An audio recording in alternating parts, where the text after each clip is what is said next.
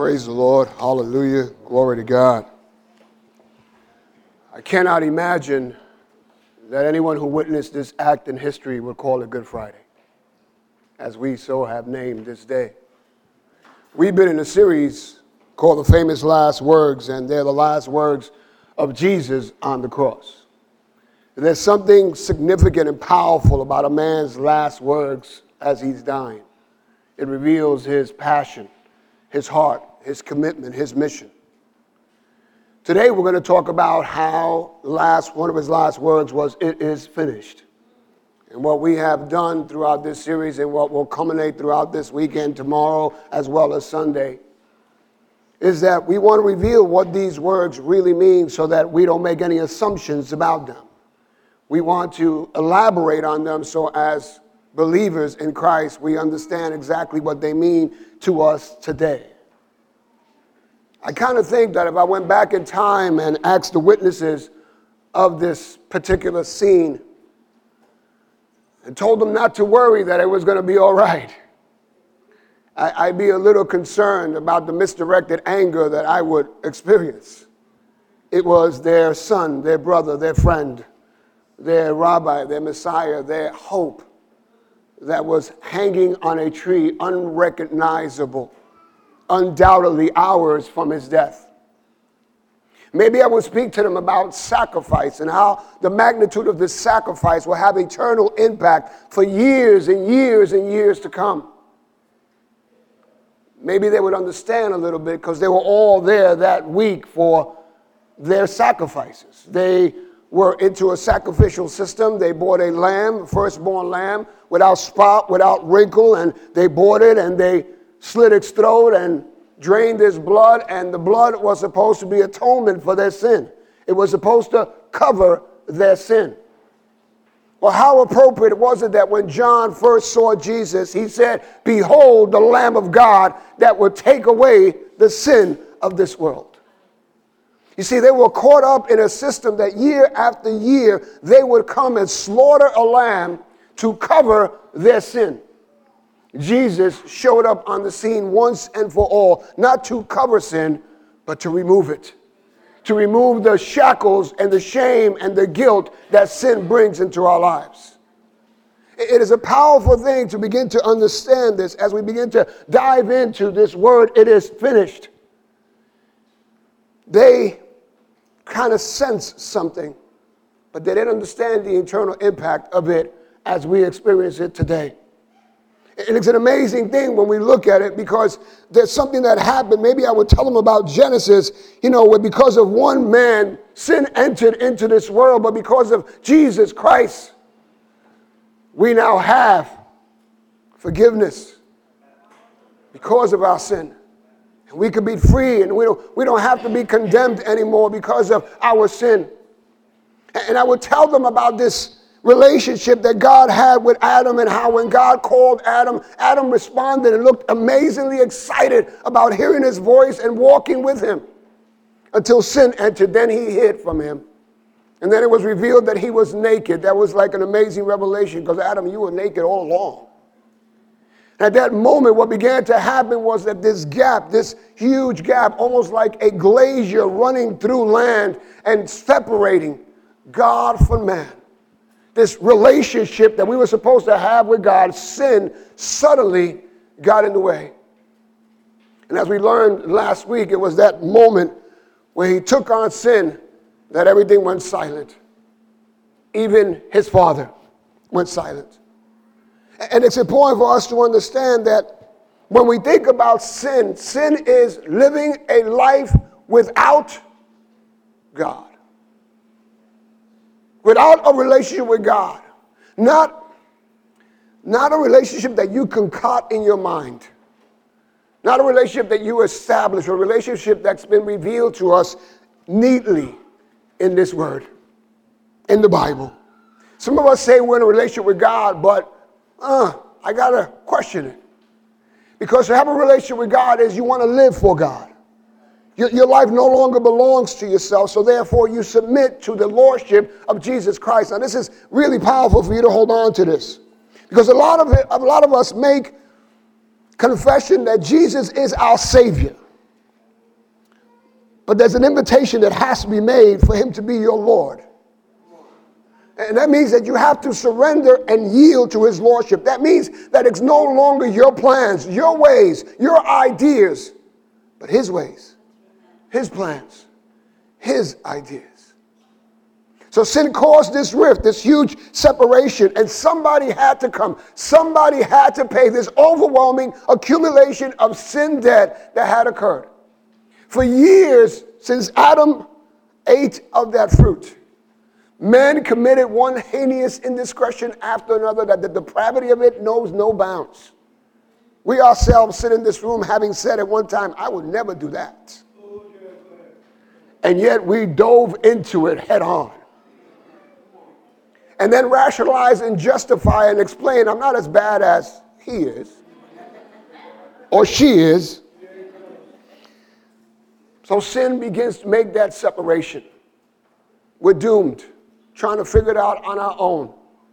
And we would realize that unless someone came and took on this sin, unless someone took on this task, we will be left doomed, no life. This separation, never be able to come back to our Heavenly Father. So someone had to come and lay in that gap that has separated man from God. You see, you have to understand that the one time that God the Father and God the Son were separate was when he was on that cross and took on the sins of you and me. All of our sins. Past, present, and future, what you're about to do when you leave this place. What you will do tomorrow or the next day or the next day. And by the way, I want to tell you, it doesn't surprise God. But he's constantly extending an invitation that you would go and sin no more. That you would reveal to the world that he is alive and well through the way you live, breathe, act, and relate to one another. It's a powerful thing to realize that when God comes into the person's life, when you come face to face with Jesus, and anytime you see it in the Bible, people were changed. They were changed. The thief stole no more. The liar lied no more. You know, the harlot didn't go around sleeping with anybody anymore. There was a change that took place. It's like looking in the eyes of Jesus and realizing the magnitude of it. It's a very powerful thing when you begin to understand what happened on that cross. And one of the things that people don't realize is that the Romans got really efficient with crucifixion. He wasn't the only one crucified, but he was the only man, God, who was crucified and paid for our sins. Every person that was either conquered or was a criminal was crucified. And they got really good at it to the point where they searched the place where they would drive the nail just to make sure that you stood up there. And then at the beginning, they said that they would pull the leg, but they realized that if they pulled the legs and stretched them out, that the person would die a lot sooner. So what they did was they literally bent the legs so that the person who was hanging could lift themselves up to breathe. And then come down and rest. And I got to imagine that every time he lifted himself up to breathe, he thought of you. He thought of me. And he stood up there as long as he had to stay up there until it was finished. You see, you got to understand God's plan from the very beginning. So when you hear these words, it is finished, he's not talking about his life. He's not talking about, oh, I'm dying, it's finished, it's done. That's not what he's talking about. He's talking about the task that I came to do. What I came to fulfill, it is finished. I've taken upon every sin, past, present, and future. No longer do you have to kill a lamb. I am the Lamb of God.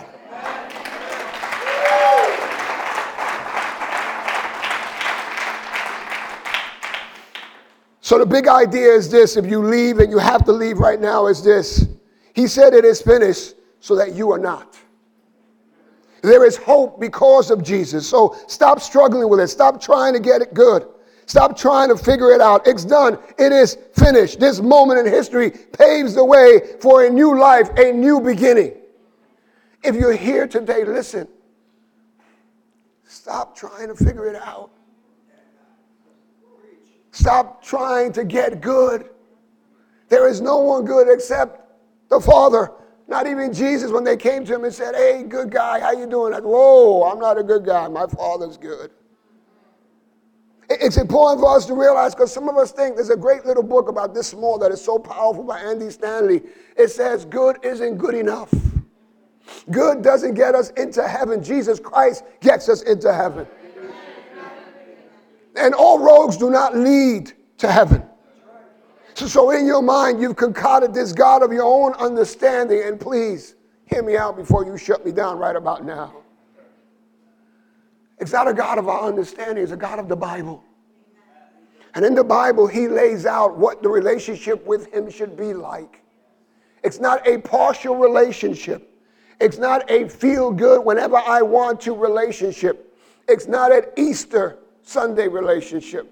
It's not a Good Friday relationship. It's not a Christmas relationship. It's not a holiday relationship. It's an everyday relationship. Amen?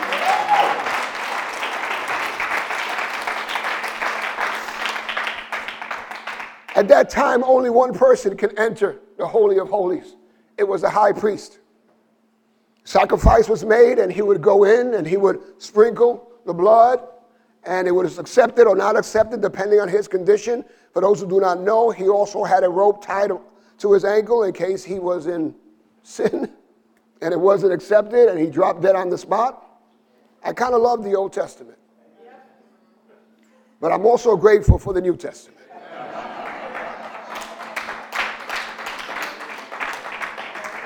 Because I'd probably be dropping dead right about now too. But the end result is that when he did that, there was a veil that separated man from God, and only an individual can go in. An individual that was supposed to have ritualistically cleansed themselves and prepared themselves for the act. Listen to me. When Jesus said it was finished, that veil was torn. And it was torn in an awkward way. Not normally like you tear things. It was torn in a way that it would have to be God who tore it. And it's so important for us to realize that as we move forward through this veil has been torn, and we can all approach, we can all enter this place that was not available to us. So all of us can come as we are. And that's the beauty of this. God meets us where we are. And if you're here tonight and you don't know Jesus Christ, I beseech you, brethren, that you will leave this place with Christ nestled in your heart. And that you will come to a place where you begin to allow him to lead your life. Because I got to tell you something. You messed up. Like really, your picker is off. Like you don't know how to pick people. Right? You're still diving into things. And listen, been there, done that, experienced that. What's helped me a little bit is that the Holy Spirit constantly reminds me, go left when I want to go right. And the Word of God, when I hold it up to my face, is a mirror. And it tells me, you're not lining up to this. And then I have people around me that care enough, because we're supposed to grow in community, that tell me, hey, man, let's do this together. Let's hold each other accountable. Because iron sharpens iron, and I don't want to do this on my own. Because I don't know how. Listen to me. If you're a husband in this room, you don't know how to be a husband until you have Christ in your life. If you're a wife, you don't know how to be a wife until you have Christ in your life. For those who are seeking a wife or a husband, listen to me. You better get down with Jesus before you get down with him.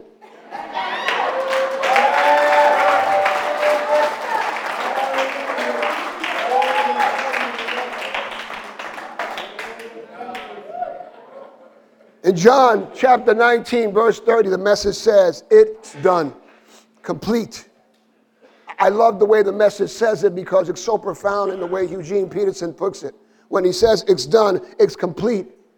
The other term is paid in full.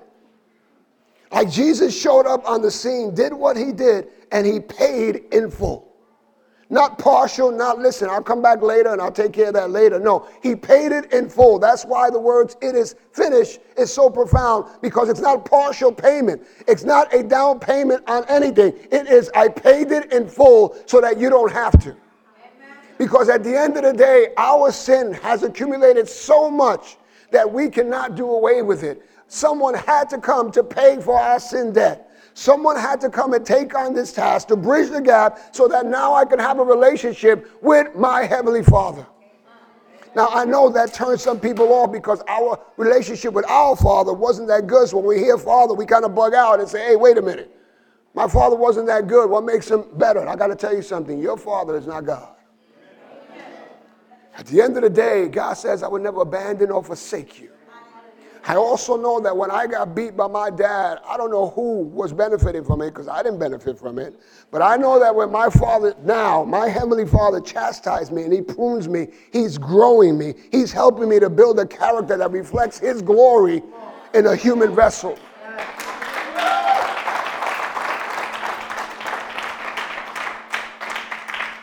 You will never be the same when you come to Christ. When you accept him, when you allow him to be Lord of your life, you will never be the same. I pause here to say that sometimes we get scared of that. We get scared of change. We get comfortable in our own skin and our own behavior and make all kinds of excuses for it. But I would challenge you to try to see what Jesus can do with the mess you've created. Because I know what he's done with the mess that I created. It doesn't mean that everything gets cleaned up and wiped away. It means that your sin is forgiven. I love when the prophet says, come, let us reason. You know, we're struggling with things and he says, man, just come on, let's talk. And you're like, no, I'm done with this. I don't want to go to church. I hate those church people. I don't want nothing to do with God. And God says, come, let's talk about this. Though your sins are as crimson red, I will make them as white as snow. That's what he says. I will wipe them away. I won't cover them. I won't gloss them over. I won't, I won't sweep them under the rug. I'm going to take them away from you. That guilt, that condemnation you feel because of what you're doing. Listen, I've come to remove that from your life. If you would just give me an opportunity. It was all God's plan from the very beginning. Turn to your neighbor and said, it was God's plan.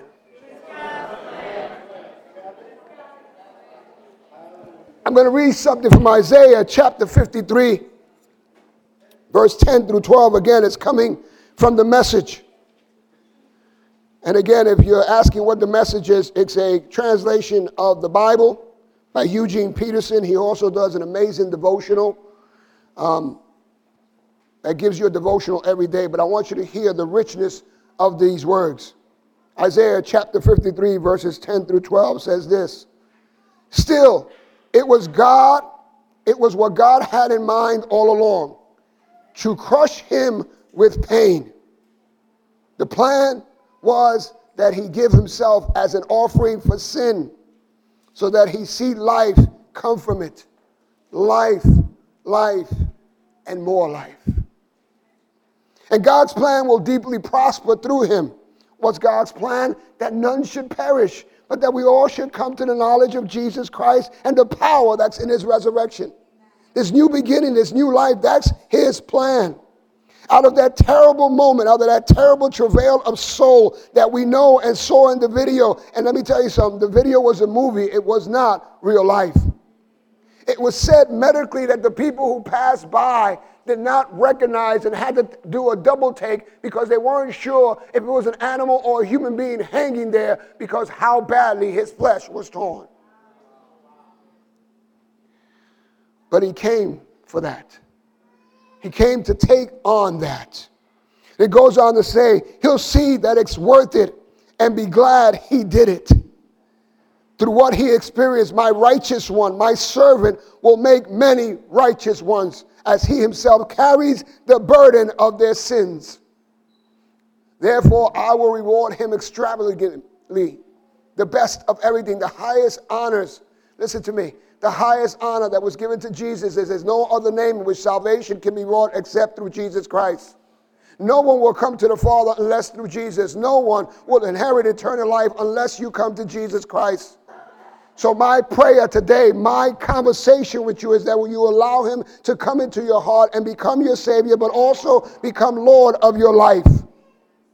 And the reason that he gave him the greatest honor is because he looked death in the face and didn't flinch. I like that. That's a tough guy for me. That's a guy who looks danger in the face and you don't see him blink. This is what I came for. This is what I came to do. Because he embraced the company of the lowest, me first. He took on his own shoulders the sin of many. He took up the cause of all the black sheep. Come on now. Have you ever felt like the black sheep of the family? Come on now. Like the outcast, the one that just didn't fit in wherever you went. It was like it was awkward. It's like you were almost like you were watching something and you weren't even involved in it, but you were there. This black sheep is not a good term, and I love how he says it. He took up the cause of all the black sheep. He took on his shoulders the sin of many. He took company with the lowest. Let me tell you something, Recovery House of Worship. If Jesus was here today, he would be right here. He would be right here with us. Hallelujah.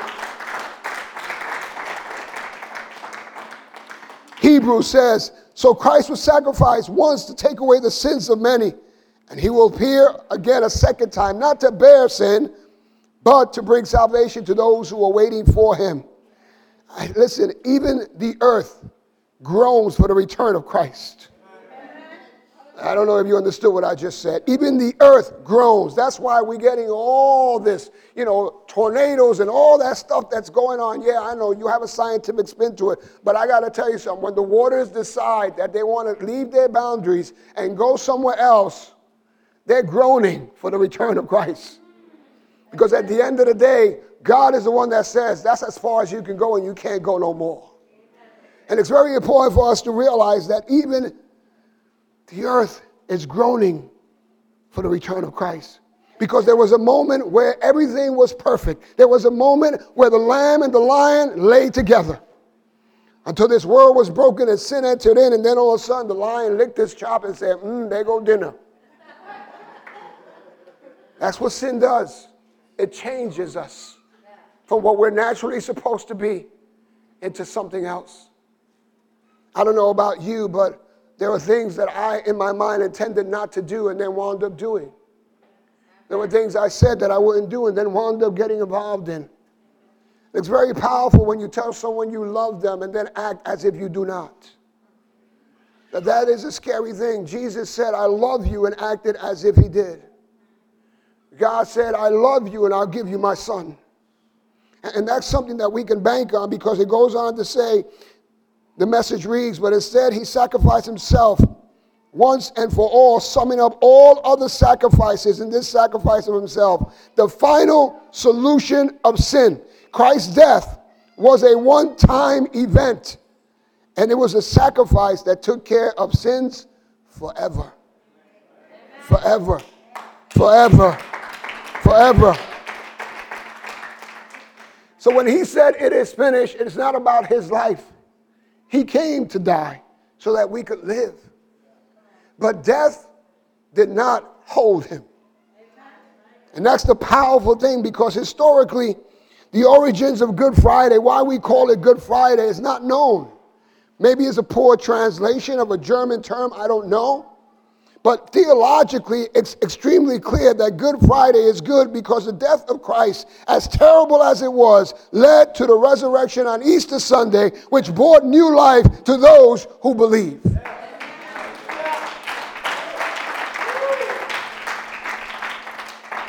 Now, the people then would have not have received this the way we receive it now. They would not have clapped and applauded. I don't think if you would have asked Mary, if she was like my mom, she probably would have slapped you and said, that's my son. Their hope was hanging on the cross. They were banking on this guy. They were betting on him. This was their Messiah. This was their rabbi. This was the one that was going to usher in the kingdom of God.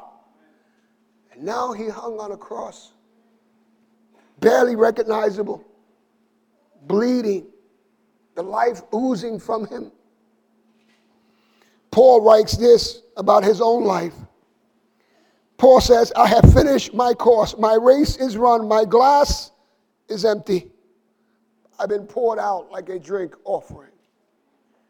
That's what Paul said. Paul was one of in fact, the greatest church planter and apostle that we know of, wrote most of the New Testament.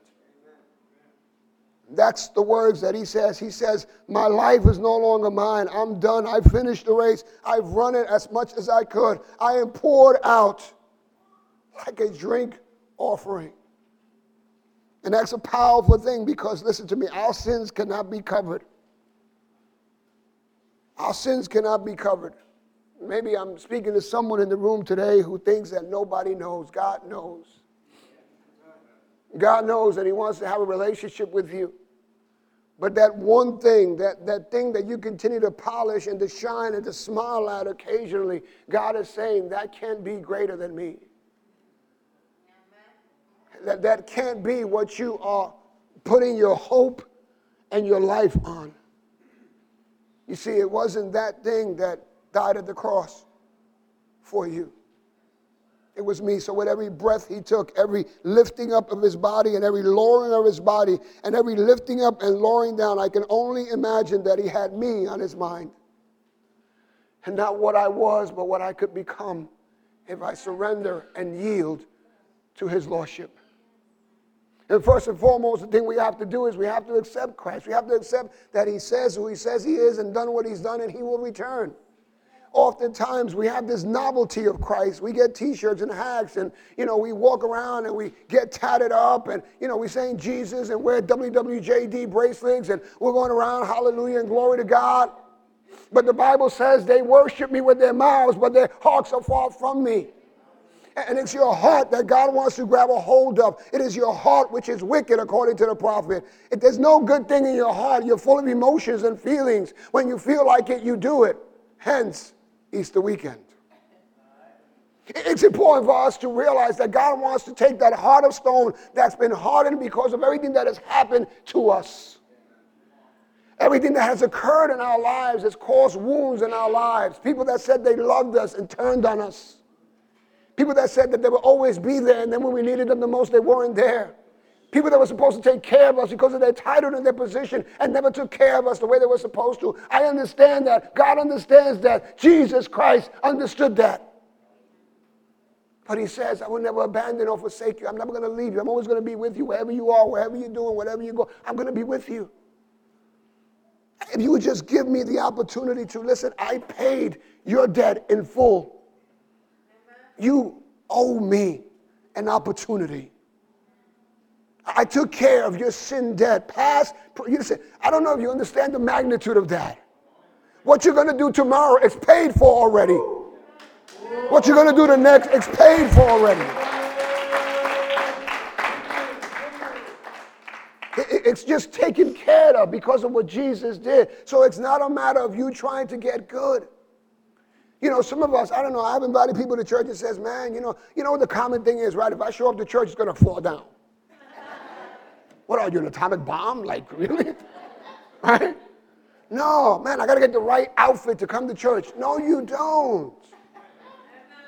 Come as you are. He'll meet you where you are. He'll meet you right there.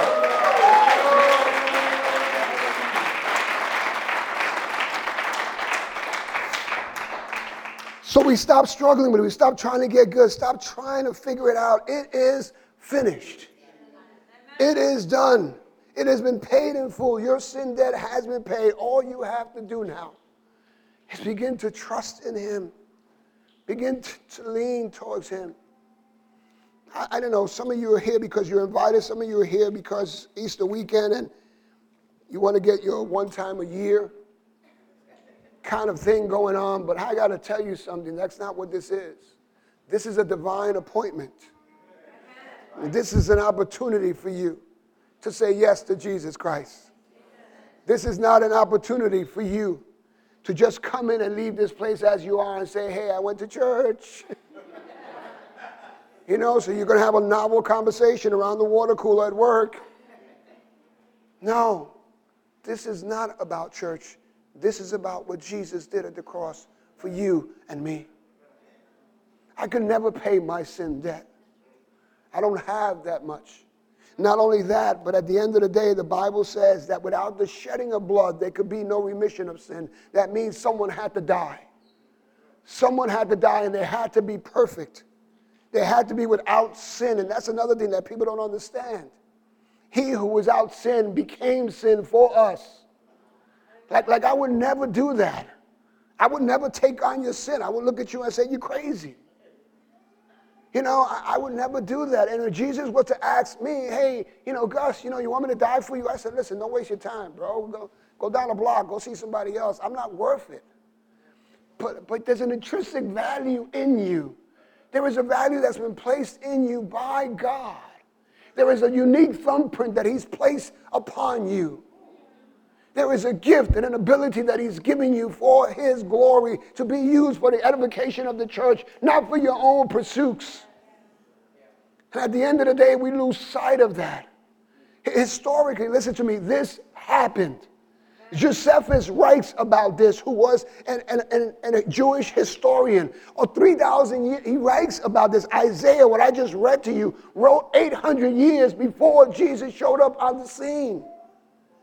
This is not soap opera. This is not me trying to convince you or twist you. It's not an opium to get you high so that I can control you. No, it is real. Jesus Christ said it is finished. He paid our sin debt. He took it upon himself so that you don't have to keep struggling.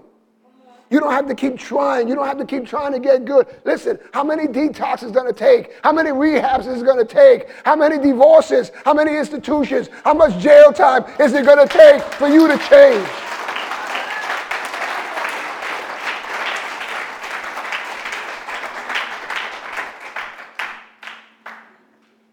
Some of us are hard-headed. We got to go that route. But here's what I know. He even goes before us and meets us there. And there are moments where he knocks on our hearts and invites and says, hey, listen, I'm here for you. I'm here for you and I want to be here. So here's what it says. No sin of a believer can now be an arrow to mortally wound him. No more can condemnation be a sword to kill him. For the punishment of sin was borne by Christ. The full price was paid by our blessed substitute, Jesus Christ. Here's a powerful thing. So who can accuse you now? I tell you who accuses us every single day. Stop looking around. There's not no one in this room. Okay. It's the enemy. It's the enemy. Listen to me, young people who are in the room. There is a calling upon your life. There is a purpose and a plan that God has established. If he gets you young, then he'll diminish what he wants to do in your life. It'll take you a while to get back. And some of us don't get back. For you older folk who are in this room like me, your latter years will be greater than your previous years if you surrender to Jesus Christ. Your time in Christ will be much more significant than your time without Christ. I know that to be true today. I'm a better person today, not because I can jump high or run high, although I cannot anymore. It's because of Jesus. I've invited him into my life, and I've made him Lord of my life. And it has not been easy. I don't stand before you with wings flapping under my jacket. I don't have a halo, nor do I walk on water. I wake up every morning and I ask God to help me. And just for today, God help me not to kill anybody.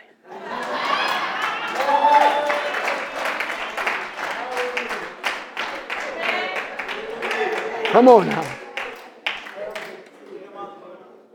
I know I'll hear about that later,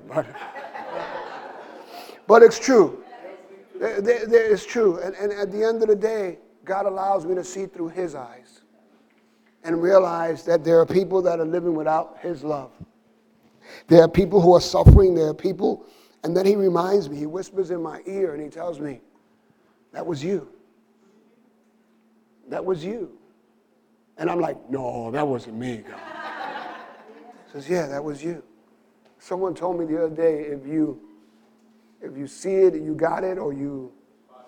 There you go. Thank you. Thank you. I love those one-liners from recovery. We got to get a book about those things, right? We have a book. Don't we, Rich, already? If you spot it, you got it. And oftentimes what God is trying to do is he's trying to sandpaper you down The very thing that you were once, God puts you around people so you can grow that way. You know, I prayed for years for patience. What does he do? He makes me a pastor. You know, pastor, patience. It's amazing that, we have to be careful what we pray for. Right? But some of us, listen to us, some of us have had these foxhole prayers. Some of us have said, God, help me. And then what bothers me about that is that we question the manner in which help comes. You say, God, help me, and then he locks you up, and you're like, oh, God, why did you do this? Well, I needed to get you alone and get your attention because you weren't listening to me. And don't worry about it. It's a 6-5 split. You'll be out in 6 months. Don't worry about it.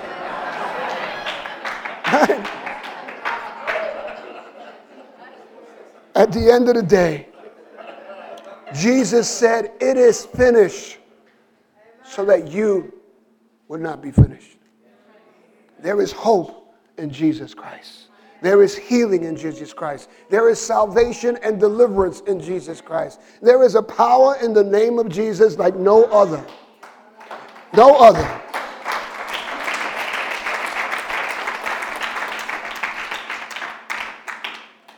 So what are you going to do? There are two things I want to do before we close. Well, I'll cancel the second one, which was to show the film again. I don't think you need to see it again. Okay? But I wanted to ask you, where are you today in this moment? In this moment with Jesus? Because at the end of the day, this happened. And it happened to meet you where you are so that you could say yes to him and no to this world. And in doing so, listen, here's what people think. People think that saying yes to Jesus will suddenly propel you into a place where everything is wonderful.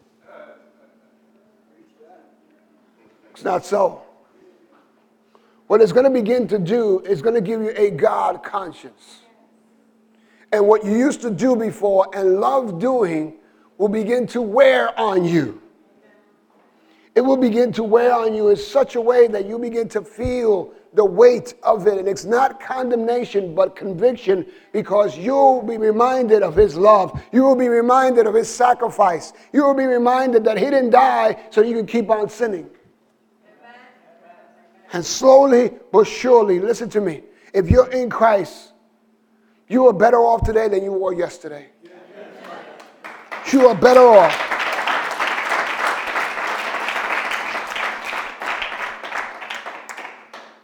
And if you're not in Christ, it's going to get worse. That's not a threat. That's not a warning. It's going to get worse. Listen to me. At 15, I was called. I was laid hands on. In a small church in the Lower East Side, I walked in to do a favor to somebody who had come to Christ, who was harassing me about coming to church. And we went in, and I had all my goods on me. And I made a mistake of walking in on prayer night. And it was kind of dim. Have you ever been to a prayer service? The lights are kind of dim. They got soft music going. And I was tired, and I saw a couple of people laying in the front, so I figured that's the place to rest.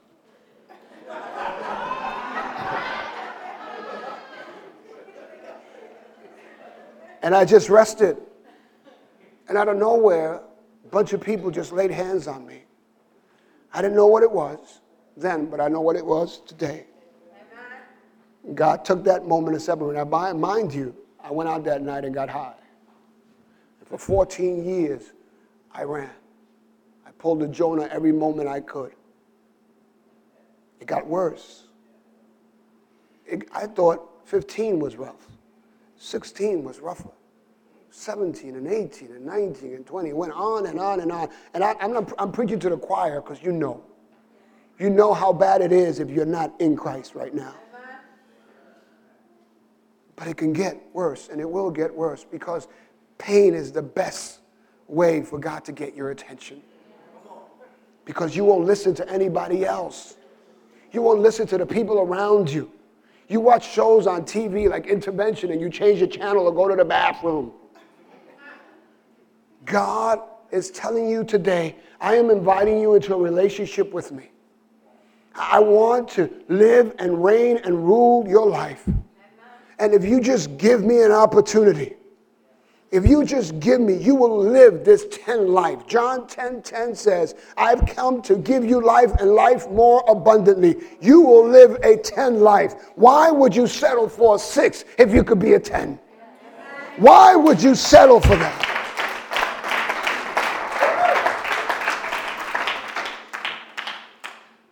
Your sin debt has been paid in full.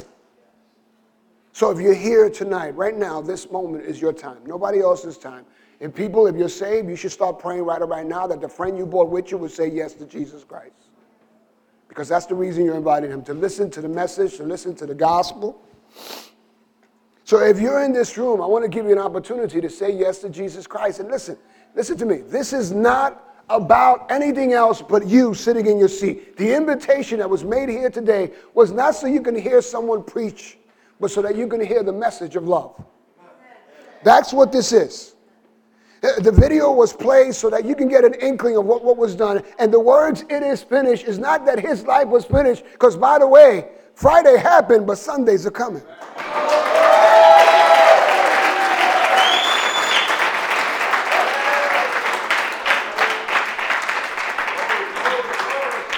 And if you're without Christ, listen to me. If you're without Christ, you may be alive, but you're dead. You're dead. That's the reality of it. I can't paint it any better. I'm not an artist. I'm just proclaiming the truth. If you're living without Christ, you are dead. So today is your moment. Right now, in a few seconds, I'm just going to ask you to stand up right where you are. If you want to leave this place with Jesus Christ. And listen to me. The only thing that will happen is that you'll move from death to life. Your name will be written in the book of life. You know what I love most about that? That when that happens, Christ begins to dispatch his angels to begin to help you. He will give you a church where you can grow. He will give you people who will harass you and keep calling you and keep inviting you. And they'll say, let's go out for coffee. Let's go have sushi. Let's go make a meeting. But I got to tell you what they want is they don't want you to go to hell. They want to introduce you to the gospel. They want to introduce you to the love of Jesus Christ. So if you're in this room and you don't know Jesus Christ, at the count of 3, I want you to stand. And we will pray with you. We will love on you. Listen to me, please. I know what you're feeling if you're in here without Jesus. When I came to church 25 years ago, I fought with this moment. I fought with this moment. I shook in my chair. And I didn't get up because I was concerned about what someone would think about me. I was in church. There was an invitation for my life to change. And I was concerned with what people thought about me. I want to celebrate today. I want to celebrate that someone would say yes to Jesus Christ. Because if someone says yes to Jesus in heaven, there will be a celebration. There will be a celebration.